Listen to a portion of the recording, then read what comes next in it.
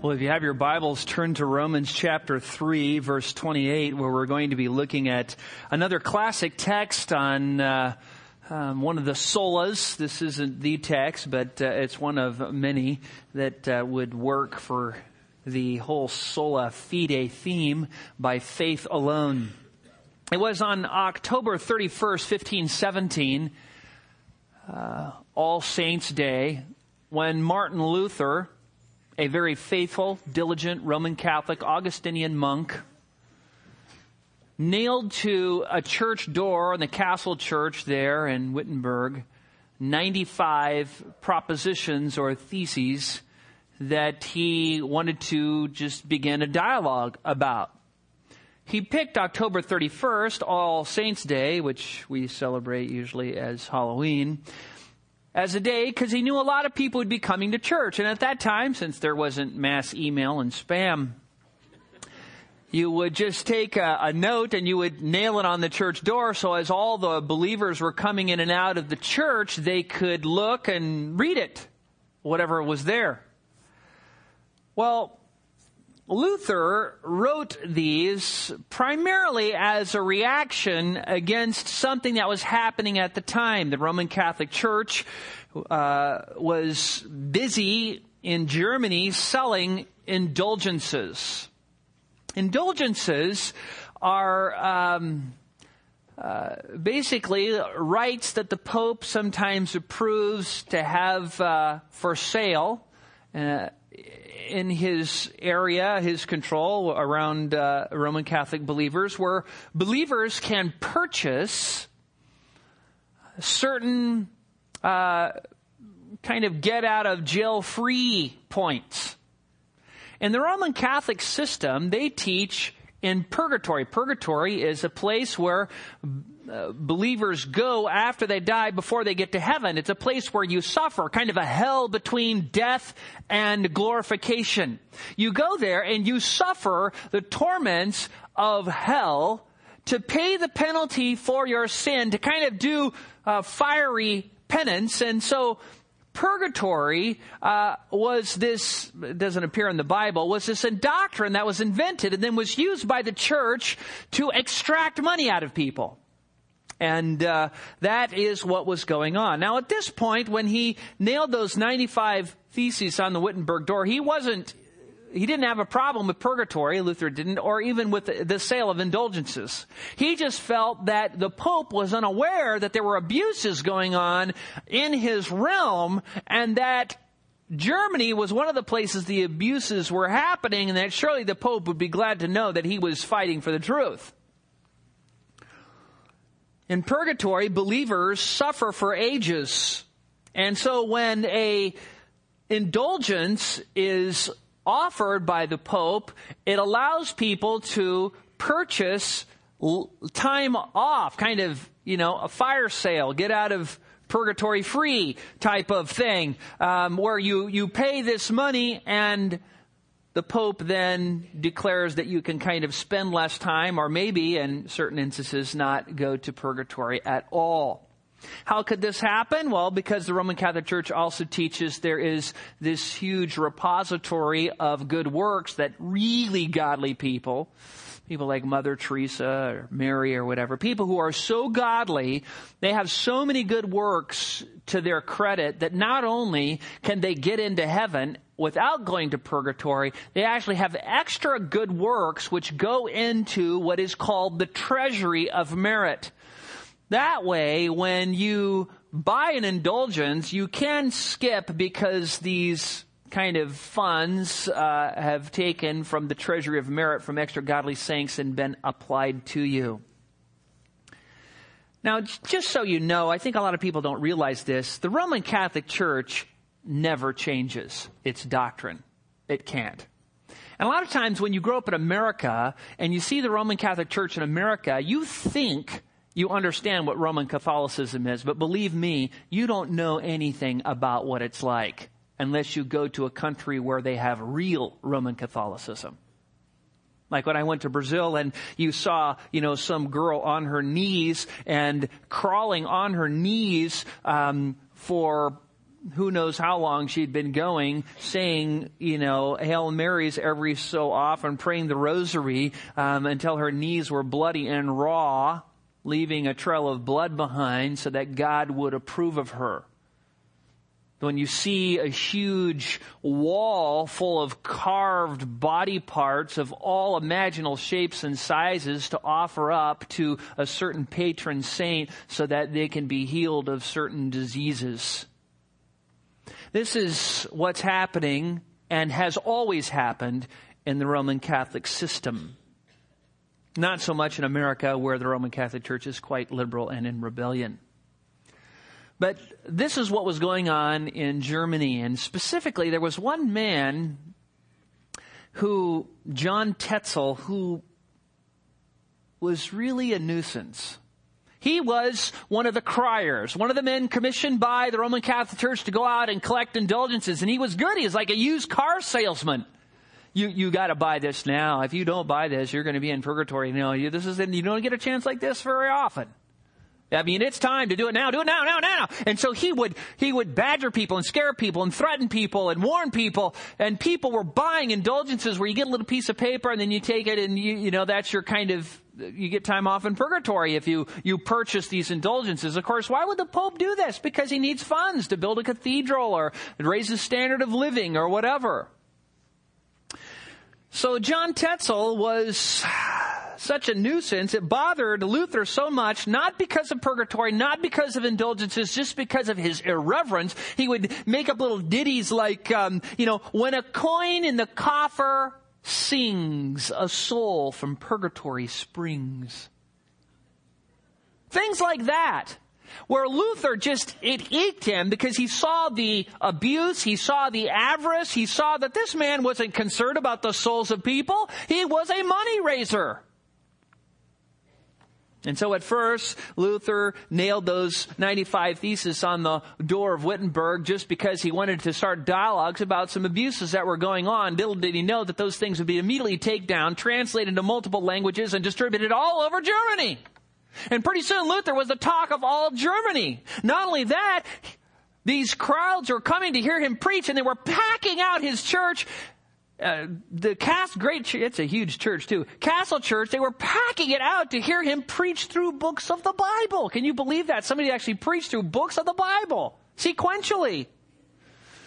Anyways, that's what Luther was doing. Luther at this point was saved, but his doctrine was in its infancy, and the Holy Spirit was then illuminating his mind to the truth. Well, as soon as the 95 theses went out, he was attacked so viciously from so many Roman Catholics that he studied the scriptures harder. And when he did, he found out that even more of what he thought he believed was true was false. And so it forced him to become more orthodox the more he would study the scriptures. So this went on for several years. He had to appear before diets at his groups of inquisitors, so to speak, who questioned him, and he had to just defend himself. I might give you the stats later, but basically Luther was such a hard-working soul that almost half the books being published at this time were Luther's. Of all the books being published, were from Martin Luther's pen. He bombarded the world, carpet bombed the world with scriptural teaching. And that's what caused the Reformation. Well, on April 17, 1521, the Roman Catholic Church finally called for another diet to be held at Worms, a theological meeting where they were going to confront, expose, and condemn Luther as a heretic. Luther's opponent was Johann Eck, who was a very fine debater, had a very strong, booming voice, was very logical. And they told Luther that he would have safe passage to Worms where he would be tried. Well, that wasn't very good, because not too long before that, another man was given safe passage, John Huss, and then they captured him and burned him at the stake. But Luther went anyways, knowing that his life was in danger. He went anyways, And with fear and trembling, made it, after the help of some friends, he finally made it to Worms, where he was met by knights and a huge crowd that were very pleased to see him, which Luther thought was kind of strange. I mean, he knew he had his followers in Wittenberg, and he knew that his writings were popular, but he didn't know what to think. Well, during the Diet, Luther was examined by Johann Eck, a very passionate man who by degrees showed everyone that Luther had indeed moved outside the pale of Roman Catholic doctrine and therefore was a heretic. Though Eck was not able to pass a sentence, everybody knew that the sentence meant that Luther was going to die, be burned at the stake. Now, though Eck won the debate, it was a huge victory for Luther. And he didn't even realize this at the time. God was using Martin Luther as the point of the spear for the Reformation, and he didn't even realize it. It just came to him in hindsight. And historians, as they look back, go, yeah, look at what happened. Luther was bummed out that he was proven by Eck to not be Roman Catholic. And yet, this disappointment was Luther's greatest victory, because all of Germany was so oppressed and so fed up with the oppression and the constant indulgences and the money extrapolations and the religious hypocrisy that Luther, when he lost the battle, lost the debate with Eck, sent a message to all who were present that raced across Germany that Luther stood up against the Roman Catholic Church. And he's the only one who's ever done it. And so he became the hero and the champion, you know. This guy is for us and for Germans. He's for the truth. And so what was odd is Luther, without realizing it, by losing, won. He won the allegiance of the entire country. Now, what Eck exposed to the terror of the Pope and the Roman Catholic Church, which Luther, I think, at this point even didn't quite understand it. It wasn't quite solidified yet, but was becoming very clear to him, were two facts, two beliefs that Luther held, which, if held to, wipe out the entire Roman Catholic system. And they were these. One, the doctrine of sola scriptura. That it is the Bible and the Bible alone that gives us everything we need for faith and practice. You see, in the Roman Catholic system, the Bible is authoritative, and the writings of the church fathers, and the conclusions of all the church councils, and all the papal statements, decrees, bulls, all of it is of equal authority to the scriptures and has to be housed in a huge library. There's so much of it. Luther comes along and says the Bible has come to believe that the Bible and the Bible alone is sufficient for all matters of faith and practice. Well, that empties out the whole Catholic library. And then all of a sudden, then where do you get purgatory? Well, it's not from the Bible. Where do you get praying to Mary? Well, it's not in the Bible. Where do you get the worship of saints? It's not in the Bible. Where do you get indulgences? It's not in the Bible. You see how it just, in that one statement, you wipe out the whole system. And that is why those who were against Luther, when they saw his writing, they saw him stick to the scriptures, stick to the scriptures, stick to the scripture, refer to the scriptures, refer to the scriptures. And they were freaking out because they realized if this catches on, we're done for. So, that became one of the main fundamental pillars of the Reformation, that the Bible and the Bible alone was the sole authority, the sole rule for all matters of doctrine, faith, and practice. Secondly, was justification by faith alone. This also was a terror to the Roman Catholic Church. Why? Why would it be a terror? Well, it was a terror for this reason. The Roman Catholic Church taught that salvation came through the church, not Christ. What that means is if you want to go to heaven, you can't go directly to Jesus. No. You have to go through us. And if you're good enough, and if we don't get mad at you, and if we say so, We will give you what you need so you can get to heaven through us. Well, when your salvation is held by another sinful human, that's bad. Especially when people, because of sin, use their power over people to abuse. And so this is what was happening. If you could just go to Jesus in faith and be justified and right before God, then why do you need the whole priest system and the Mass and the infusion of grace and all these sacraments to get you saved? Well, you don't. And that's what scared them. That's what scared them. Instead of a simple message of salvation by grace through faith in the person and work of Jesus Christ, the Roman Catholic Church substituted this huge ritualistic monster that was designed to foster dependence on the church by the people, so that the church could then use their dependence and the fear they held over them to their own advantage.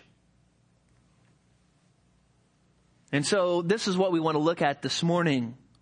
For our second sermon in Reformation Month, I want to take you to a text which teaches us that justification is by faith alone, or as it is commonly known, Sola Fide.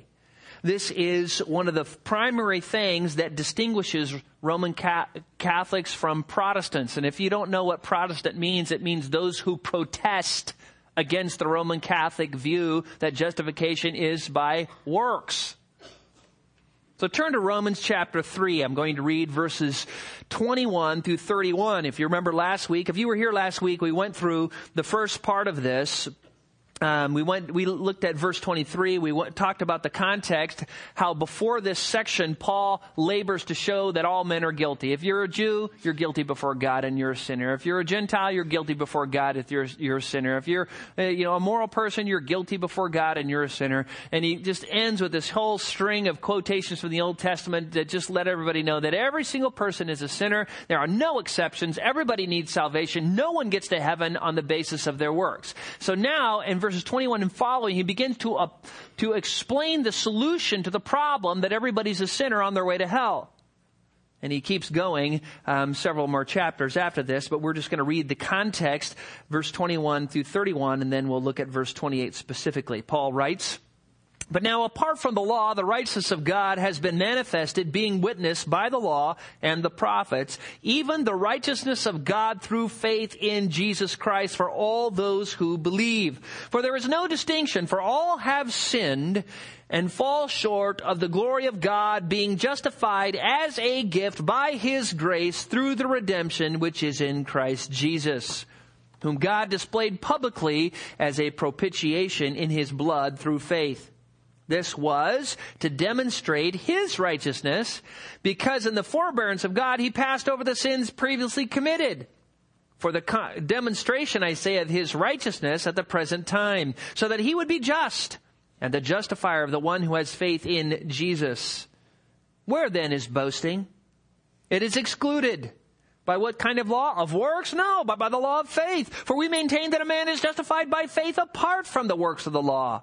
Or is God the God of the Jews only? Is He not the God of the Gentiles also? Yes, of Gentiles also. Since indeed God, who will justify the circumcised by faith and the uncircumcised through faith, is one. Do we then nullify the law through faith? May it never be. On the contrary, we establish the law.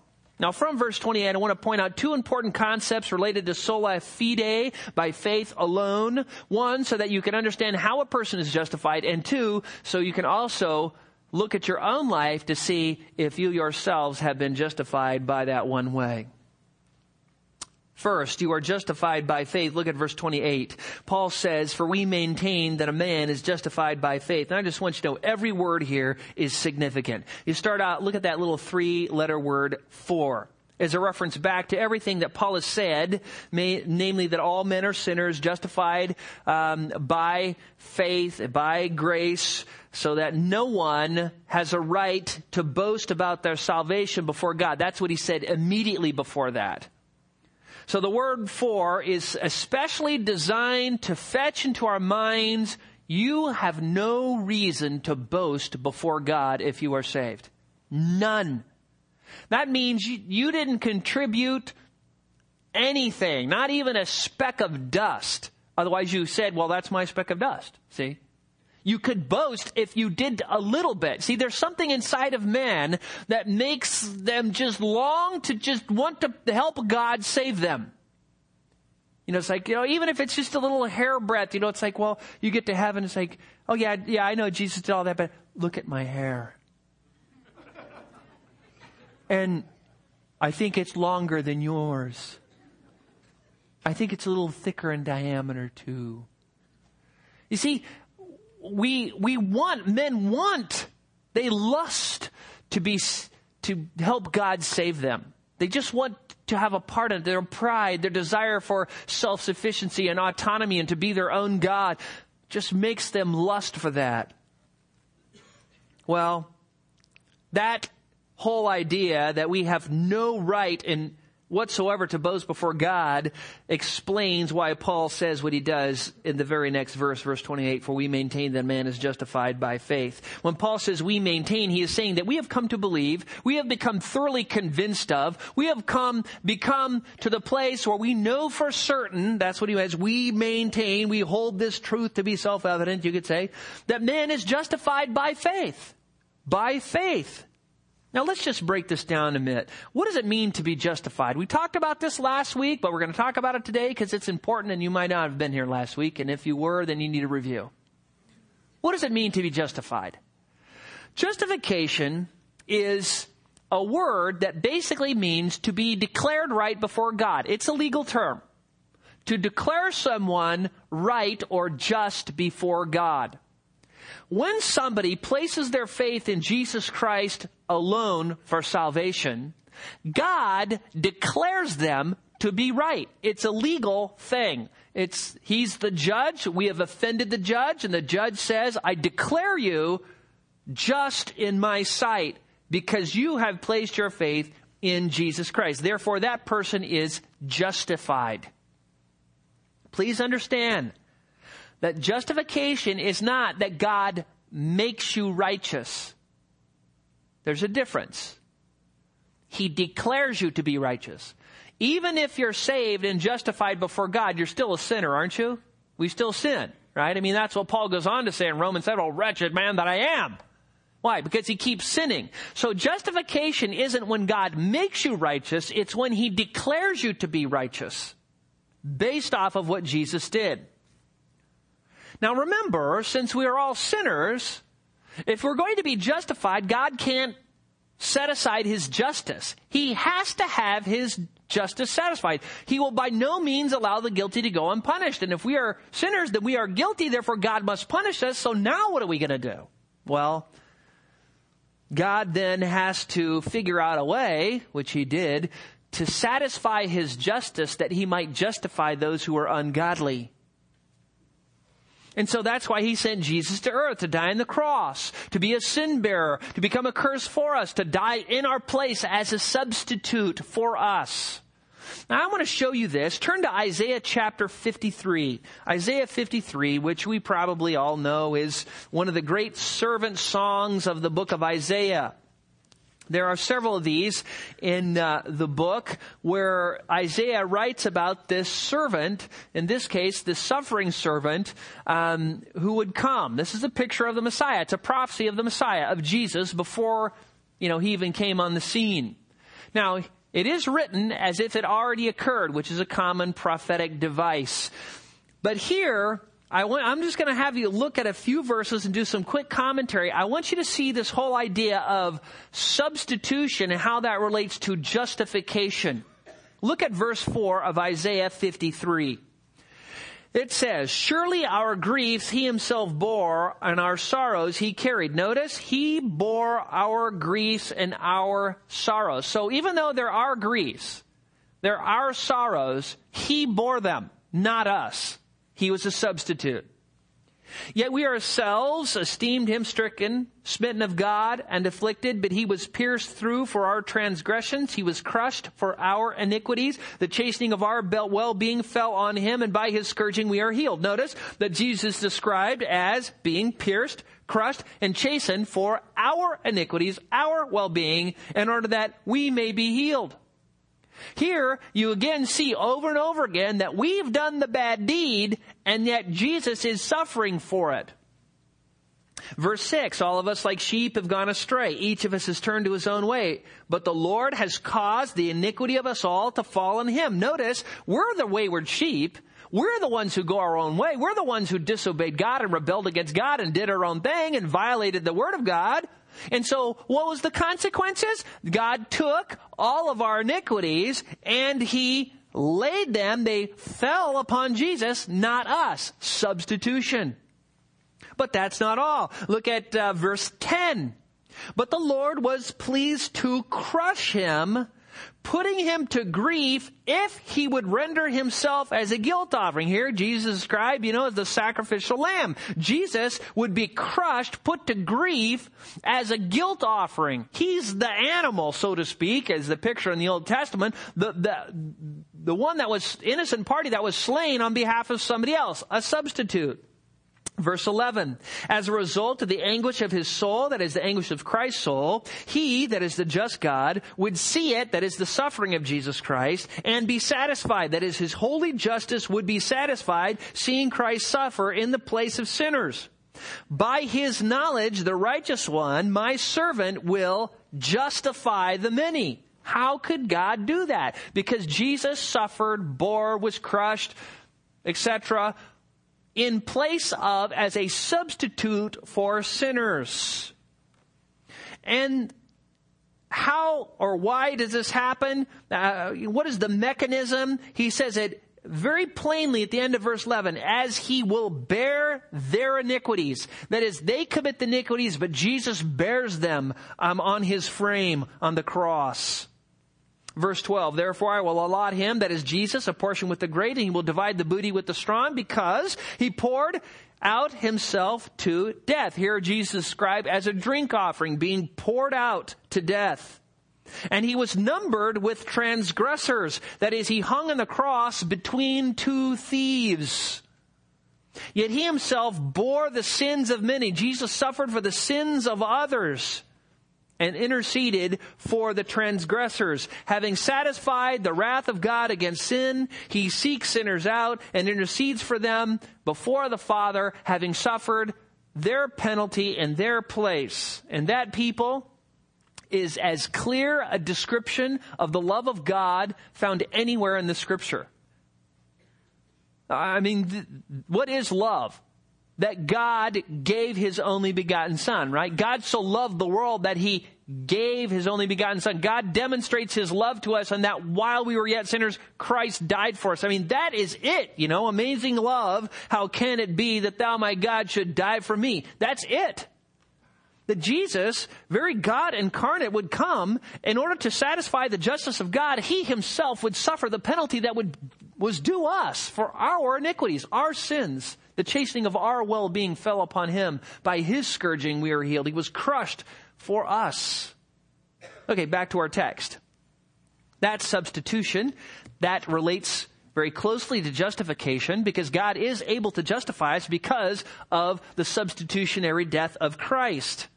But now he says in Romans 3:28, a man is justified by faith. Now, what is faith? Well, faith is that instrument that lays hold of Christ and his work on the cross so that God can declare us to be right. But the problem is there are different kinds of faith. Two primarily different categories of faith. And you need to understand these different categories so that you aren't confused and so you aren't using the wrong kind of faith and end up in hell thinking you're on your way to heaven. One kind of faith that we can have is just a merely intellectual faith, a faith that believes in the facts, gives assent that they are true. Yes, I know who Jesus is. Yes, I know he's born of a virgin, lived a perfect life, Son of God, died on the cross, buried, rose again the third day, did the miracles. Yeah, I believe all that. I believe the Bible's true. I believe it. Okay, that's one kind. Intellectual faith. Then there's another kind of faith that is intellectual, but also trusts in. Yes, it has that knowledge, but it also trusts in, relies upon that knowledge. It's not merely agreeing that, oh yeah, that's true, but it's trusting in what is said to be true. Let's say one day, we're talking and I look down and I notice you have this like big heavy duty leather belt on. I think, man, that's a pretty heavy duty belt you got there. I go, oh yeah, I could probably lift a car. I said, do you think it would lift your weight? Oh, no problem. Look at the thing. It's huge. I said, oh, good. So you're convinced that it would hold you. Oh yeah. All right. Well, let's, go to downtown LA, go up on the roof of one of these skyscrapers. And, they have those little swing arms they use that they put over the edge to hold the window washer carts and lower them down. We're just going to hook a little hook onto your belt buckle and dangle you out over the city, okay? No way. I go, well, why? What's wrong? You just told me there was no problem that your belt could hold you up. Yeah, but I'm not trusting my life into the hands of some belt. Well, that's exactly the kind of intellectual faith that doesn't save anybody. Oh man, Jesus died on the cross for our sins. He was buried and rose again the third day. He's the Son of God. He was born of a virgin. I'm telling you, if you believe in Jesus, you'll be saved. Really? Well, then let's put your whole life and trust. Let's let him control you, keep you from sins, direct you, move you to sacrifice for him. Oh, well, I am not going to do that. Then you're not saved. You're not saved. You see, saving faith is a trusting faith, not merely an intellectual faith. What kind of faith do you have? That is the issue. What kind of faith do you have? Now, remember what Jesus said. My sheep hear my voice. I know them, and they follow me. They follow me. They don't just hear his voice and then not follow. Then they're lost sheep. If they don't follow the shepherd, they're lost sheep. A man is justified by faith, a faith that trusts in and relies upon Jesus completely. Be warned, not all faith is saving faith. You see this in the Gospels. You see this in the Gospels. For instance, in John chapter 6, Jesus has this huge group of disciples. They're following him. Why? Because Jesus is an incredible teacher. Because Jesus is doing miracles. Because Jesus is able to feed thousands.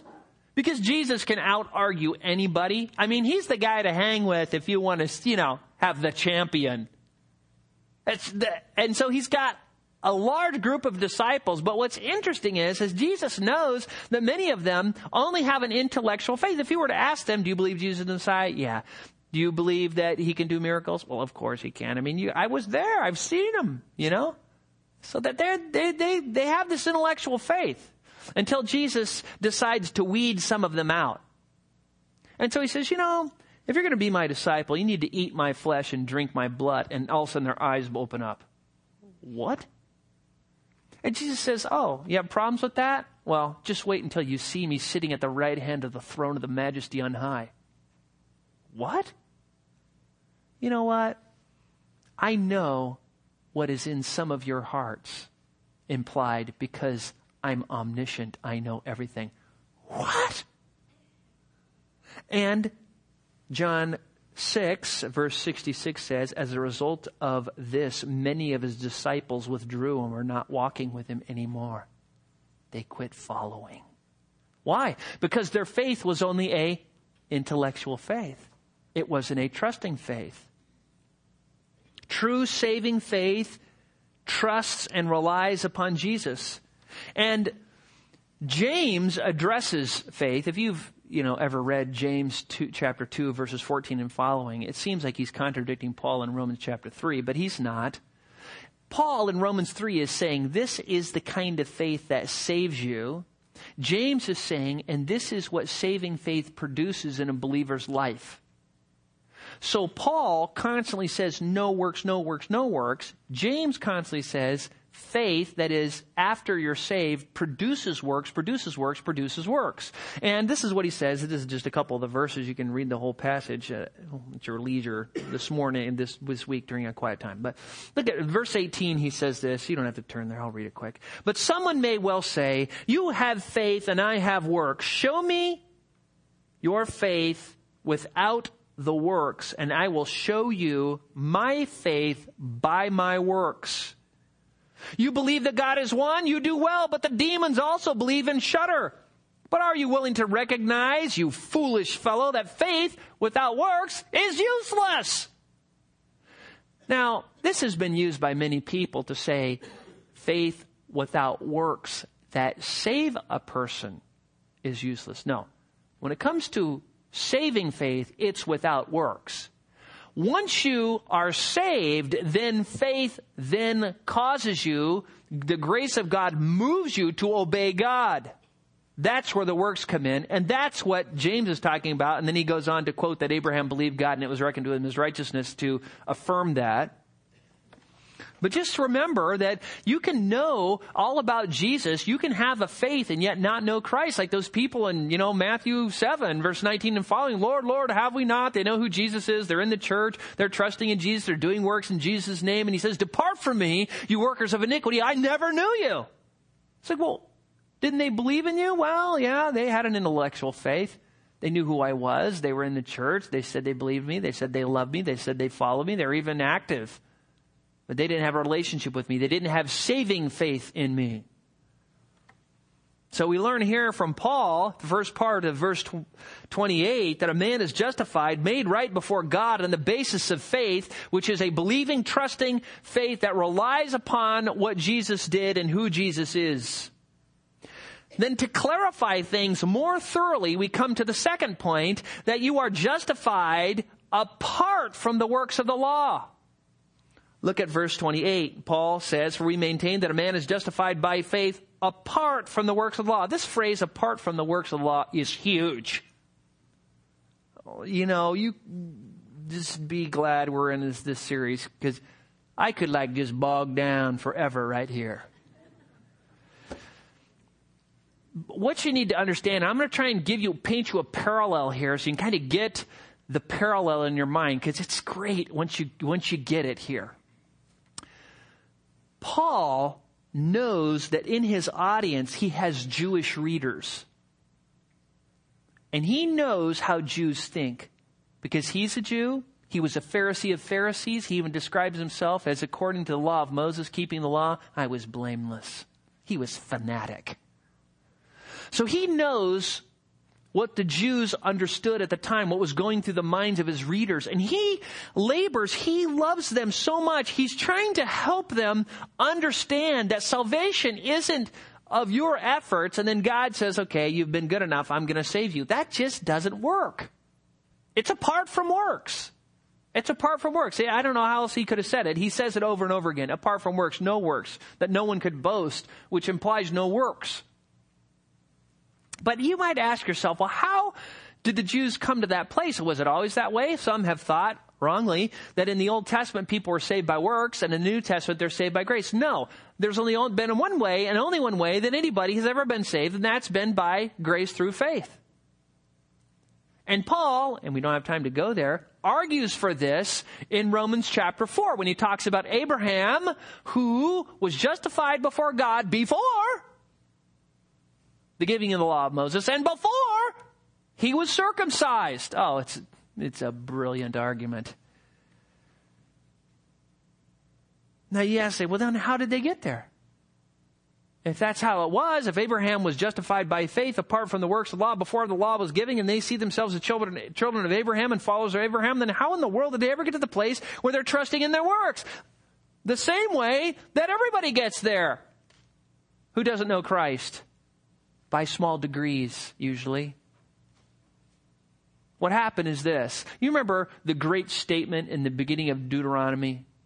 Deuteronomy is the second giving of the law. Right before they enter the promised land, they received the law in Leviticus and Exodus and Numbers. They've got the law, but right before they enter the promised land, Moses writes an expanded edition and helps them see how to apply the law to the societies that they're going to be setting up when they go into the land.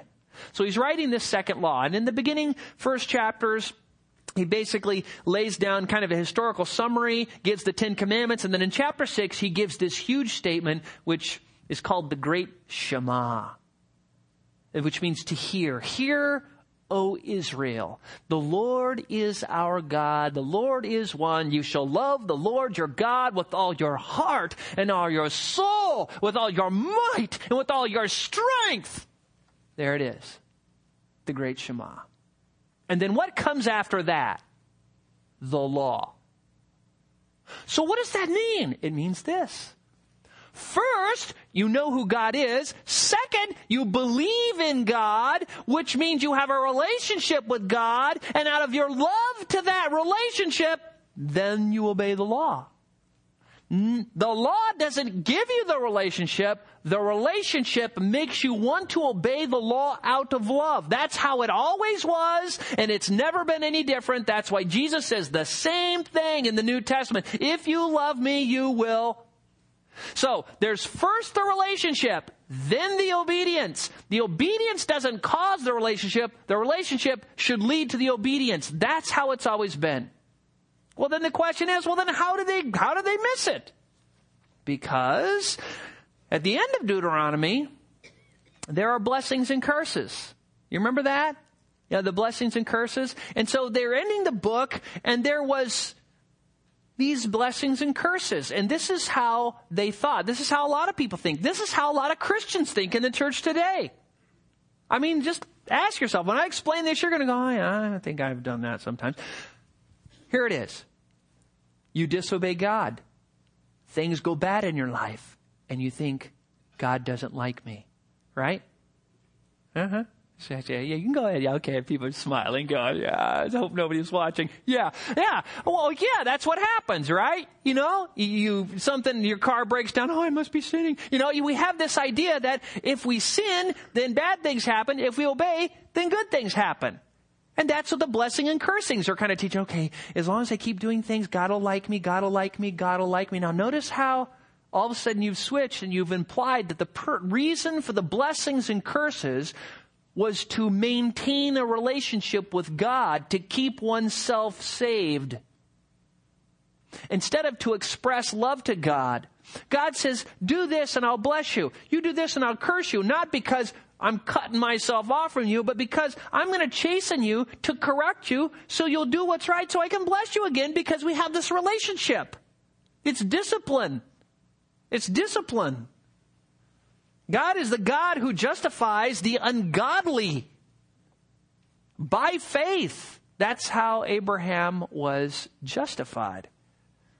Well, the Jews, over the course of time, began to trust more and more in their works until pretty soon they were very concerned about keeping the law, being Jews, because that is what got them into heaven. And this is the permeating thought that Paul writes to refute, especially in Romans and Galatians. Now, that was not God's intention. It was not his intention from the time of Abraham, which Paul uses as an argument to explain that. And so this is the same kind of thing that Luther was dealing with. As a matter of fact, when Luther wrote his commentary on this verse, this is what he said. Now, I'm going to read this. There's going to be a couple things that might make you perk up. Just hang tight. When the apostle says that we are justified without the deeds of the law, he does not speak of the works of faith and grace, for he who does such works does not believe that he is justified by them. While doing such works of faith, the believer seeks to be justified by faith. What the apostle means by deeds of the law are works in which the self-righteous trust as if by doing them they are justified and so are righteous on account of their works, end quote. There are some fearful souls who are so concerned about maintaining justification by grace through faith alone, they're good for nothing. They're couch potato Christians. You know, listen, I'm saved by faith. I can't do anything because it's all of Christ and it's none of me. Oh, really? Yeah. So when God commands you to repent in the Word of God, did you repent or did God repent? Yeah. When God commands you to have faith, did you have faith or did God have faith for you? When God says, I want you to obey me and follow me, do you obey and follow him? Or does God obey and follow himself? Well, yeah, you see that? That's what Luther says, works of grace and faith. Of course we repent by grace. We believe by grace. We have faith by grace, right? We are justified by faith. And even that faith is a gift of God. One time I had somebody tell me, an elder in a church tell me, well, we are saved by grace through faith, but we have to believe. That's not something God gives us. I said, really? And, whenever that happens, if you were to look really close here on my carotid artery, you would see it throbbing rapidly. So I said, when Jesus is speaking to those people in John 6 who want to do the works of God, you remember that little discussion? How can we do the works of God? Yeah. And remember what Jesus says in John 6:29? This is the work of God, that you believe in him whom he has sent. Did you get that? What is the work God does? He causes people to believe, to have faith, in other words. Ephesians 2:8. For by grace you have been saved through faith, and that not of yourselves. Well, I thought that's the salvation. Sure it is. I thought that's the grace. Sure it is. And it's the faith too. Philippians 1:29 we read, for to you it has been granted for Christ's sake, not only to believe in him, but also to suffer for his sake. You mean God grants us the ability to believe in him? Well, that's what the Bible teaches. That's why the author of Hebrews in Hebrews 12:2 describes Jesus as the author and perfecter of our faith. If it was up to us, if God's grace didn't intervene, we would just run away from God. We love darkness rather than light, for our deeds are evil. We just don't want to be bothered. And so God's grace then comes into our life and makes us want to believe. And yes, we believe by grace. That's what Luther's talking about. Bruce Demarest, in his excellent work, The Cross and Salvation, writes, quote, only the power of God through the Spirit can produce living faith in spiritually dead sinners. Faith is not the human condition for receiving new life. It is the divinely given instrument by which God saves lost souls, end quote. Yet the Jews wondered from this fundamental truth that they needed to believe God, have faith in God, be justified by that faith, and because of the relationship they then had with God, they were to obey him out of love. They missed it, just like many do today. And so Paul knows this. Paul knows this. It's in his mind. He knows it's in the mind of his hearers, and that's why he spends the latter part of 3 here, and 4, and 5, and 6, and 7 dealing with this. Men just want to just have a part, man. They're just dying to just, God, can't I just have a 0.5%? Can't it just make 0.5% me? So when we get to heaven and they're all doing, you could put me on a little throne and I could just boast and we can compare with other saints that I did a little more than you did like that. No, that doesn't work with God. It's either all God or it's nothing. That's why Luther says anybody who does the works of faith and grace never boasts in them or thinks that they are justified by them in their own merit. So this is the system that Martin Luther was trapped in.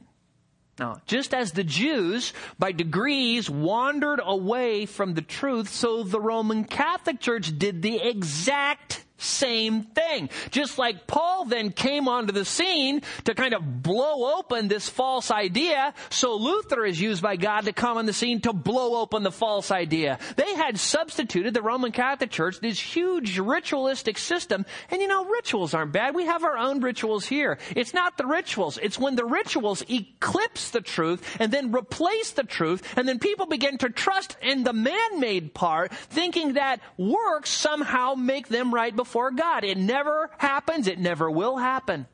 It never will happen. And so when Luther began real benignly to write those 95 Theses, he thought he was doing the Pope a favor. Then it just caused this huge firestorm that just rippled out all over Germany. And at the Diet of Worms, Luther was tried by Eck, and then they had to whisk him away, and he didn't even know where he was going. They just kind of captured him and snuck him out. And pretty soon he was riding through the forest with these people on horses, and all of a sudden he got to the Wartburg Castle. And there he let his hair grow long and his beard grow long, and he wore the clothes of a soldier and, kept a sword and clanking at his side and his scabbard just to kind of look the part. He kind of blended in. They thought somebody might come and try and assassinate him. And this was a radical change of life from what Luther was used to as a, university professor. His biographer, one of his biographers, writes that Luther, quote, complained of idleness and soft living. He took walks in the woods and delighted to find wild strawberries. He once or twice took part in the hunt and saw hares and partridges taken with nets and dogs, an occupation, he said, for idle men. His biographer goes on to say, what he called idleness, most men would call hard work. He had a multifarious correspondence going on, answering the theological faculty of Paris, attacks on the papal bull, a series of sermons on the epistles and the gospels for the day, tracts against celibacy and monastic vows, and above all, a complete translation of the New Testament into German from the original Greek. And this is what Luther calls, writing to his friend and mentor Spalatin, sitting the whole day in leisure reading Greek and Hebrew Bibles, end quote. I mean, come on. I was here a whole year, and all I was able to do is, write a couple hundred sermons and 18 books and translate the whole New Testament from Greek into English. I was idle. The guy was a workhorse. Well, when Luther came to the text that we are looking at this morning, he did something pretty daring. Romans 3:23. He translated the verse this way. For we hold that a person is justified without works of the law through faith alone. Did you notice anything different there? There's a little word there at the end. Alone. That Luther added. And I am telling you, it caused him no end of grief. Because it's not in the Greek. He shouldn't have stuck it in there.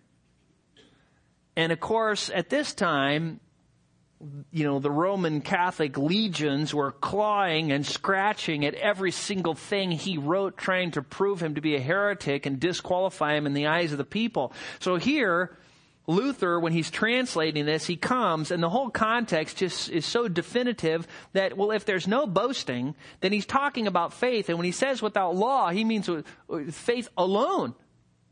And so he puts alone in there. Now, you know what? If you have a Bible, a decent Bible translation, it has a lot of words in italics. Those are added to clarify things. So it's not unusual. And so he was severely criticized by his Roman Catholic opponents because it didn't appear in the Greek, and he put it in there. He was playing fast and loose the Word of God, which is pretty interesting for a group of people who have an entire library of works that are equal authority to the Bible. And so he was one who defied the Roman Catholic tyranny, and now he has translated the Bible, the New Testament, into the common language of people. And he did an excellent job because he was raised as a peasant. So he knew peasant language really well and academic language really well and the original languages really well. So he was able to take all of this and write a very clear, understandable version of the Bible to common German people. That was amazing, and did it during his leisure at Wartburg Castle while he was doing a million other things. Well, Luther's day, you have to think about this, were spent just dealing with attacks all the time. Even in Wartburg Castle, things were brought to him, and he was just constantly battling and fighting, and people were attacking. And this is how he saw it. People are going to hell. people are dying thinking they can be justified by their works, and they need to know the truth. And so he didn't have a lot of tact sometimes when dealing with his Roman Catholic opponents. He saw them as those leading people to hell and often responded like Jesus did, when he said, "You vipers, you blind guides of the blind, you snakes," when Jesus was pretty aggressive with people. And Luther was too, but Luther might not have had the sanctified quality that Jesus did. And when his critics began to attack him, finally he was just provoked, I get attacked sometimes. I just, got like an 8-page letter from somebody explaining to me why I was a heretic. But, I don't get those a whole lot anymore. Periodically I do. But, I don't get them by the truckload. And Luther was getting them by the truckload, and he was just kind of fed up with a bunch of unbelievers trying to tell him how to understand the Bible when they themselves weren't saved. They themselves didn't have the Holy Spirit in them. They were trusting in their works, and they were trusting in a huge false system that he just made him sick. And so he finally got provoked to the place where he wrote a document called an open letter on translating because they were so irritated about his translation of Romans 3:28. And so on September 15th in 1530 from Nuremberg, Luther writes this: "Why should I even bother to talk about translating so much? If I were to explain all the reasons and considerations behind my words, I would need an entire year. I have learned by experience that what an art and what a task translating is. So I will not tolerate some papal donkey or mule acting as my judge or my critic." This is a mild portion from Luther, by the way. He says, "They have not tried it. If anyone does not like my translation, he can ignore it. And may the devil repay him for it if he dislikes it or criticizes my translations without my knowledge or permission. If it needs to be criticized, I will do it myself. And if I do not do it, then let them leave my translation in peace. Each of them can do a translation for himself that suits him. What do I care?" Because he knew they didn't have the academic skill to do their own translation.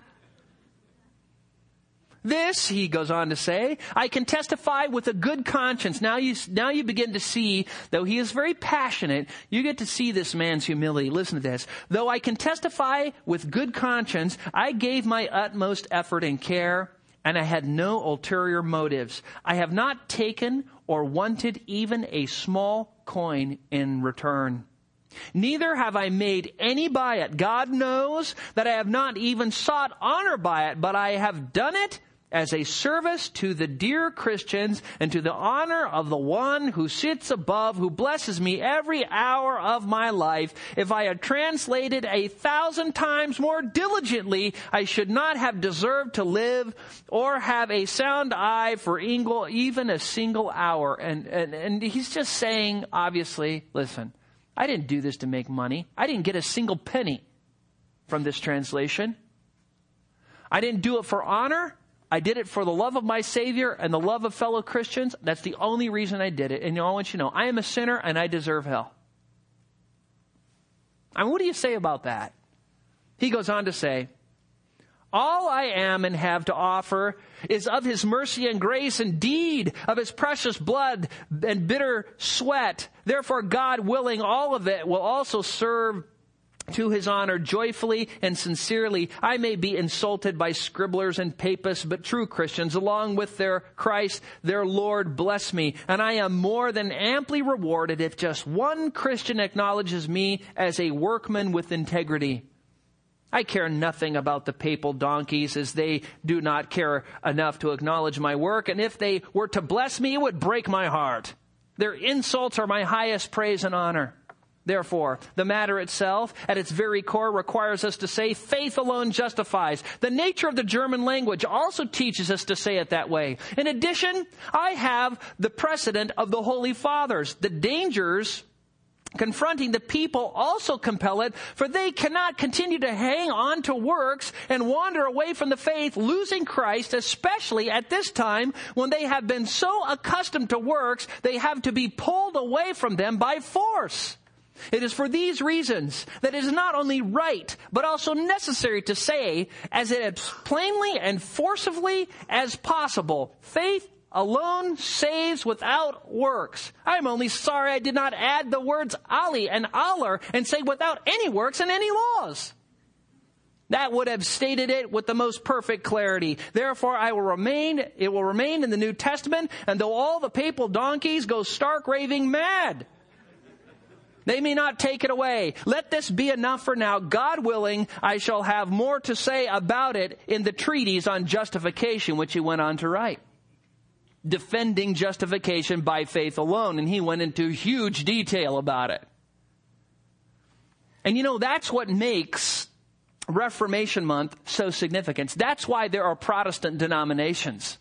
That's it right there. Faith alone justifies. It's either works or faith alone.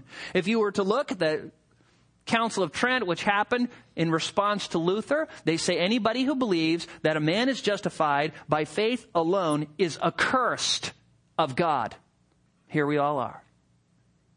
Accursed by God, according to the infallible decree of the Roman Catholic Church.